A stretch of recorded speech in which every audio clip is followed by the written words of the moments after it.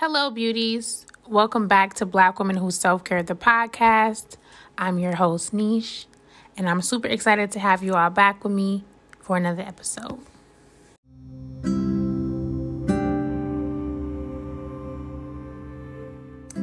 Hey, loves. It's Niche, and I wanted to start something called Tidbit Tips.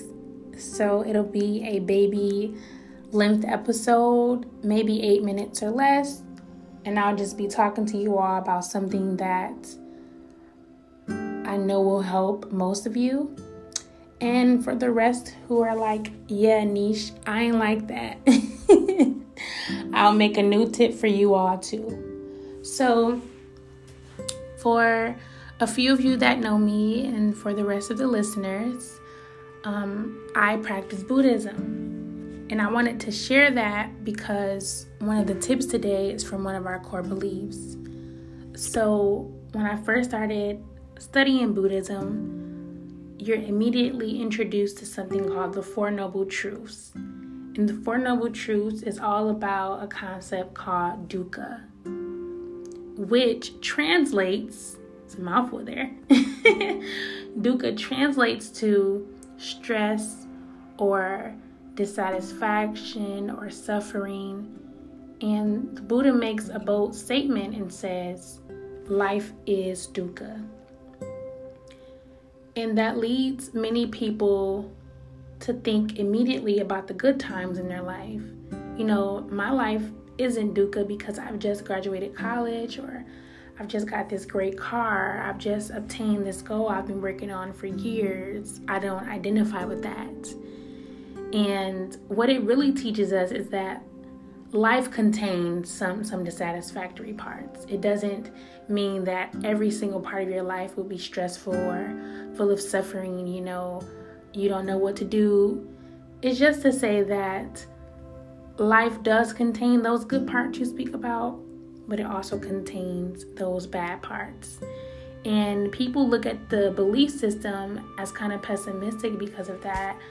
But what it's taught me and helped me help other people understand is that it's a twofold teaching. It teaches you about the impermanence of life and how nothing is constant, nothing stays the same. But it also teaches you that you can end some of your suffering. I don't want people to think all. You can end some of your suffering, some of your dukkha, by not clinging to an idea that things are constant, if that makes sense. So there are a few different types of dukkha. There's, just suffering because suffering is. And then there's suffering because of change. Maybe you've moved to a new city, or, something has changed in your life drastically and you're still trying to cope with that. And then there is the suffering, the big suffering of existence. So those are very big parts of our lives. You know what I mean? So an idea of that not clinging or not being attached to this outcome would be something like, there's an honor student who is working super hard for her last few semesters of college because she wants to get her GPA to a certain level so that she can apply to this job and interview and things of that sort. A circle or a chain of dukkha for a situation like that would be, I have to get my GPA up because if I don't, I won't get the job interview. And if I don't get the job interview, then I won't get the job. And if I won't get the job, then my life is a mess and blah, blah, blah, blah, blah.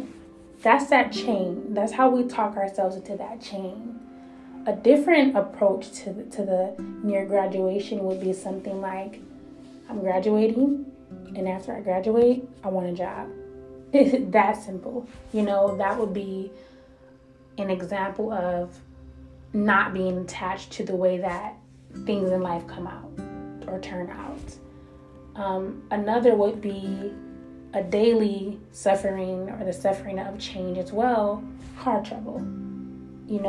Cold weather means you gotta get your tires changed, or you got to add some antifreeze to your car or whatever, and maybe your tire just went flat. And of course that's annoying, because you wanted your car to stay at least one more month. You just got it fixed last week.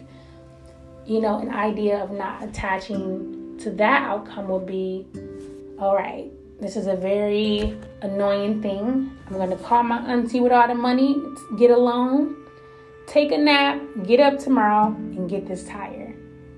So what I hope that I'm leaving you with is that dukkha does not erase every single part of my apologies. The Four Noble Truths does not erase every single part of your suffering or of your stress.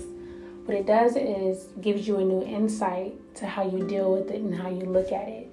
What it does is teach you that things in life are not constant. So for people who are planners like me and think that you can plan your life to the T, that's so detrimental, because once one little thing is off, then our whole plan is in disarray.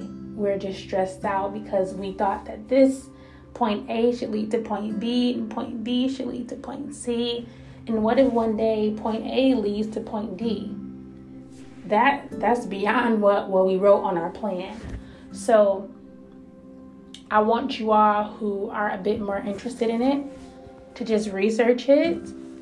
And maybe the next time we meet, we can talk a little bit about what confused you. Because listen, I have learned this like 5 times. It's one of those that takes a minute because it sounds so simple. Like, what do you mean? I can just get rid of stress by not clinging. But hold on. I think that this should go this way, So yes, we meet next time. Tell me in the reviews if it spoke to you, if it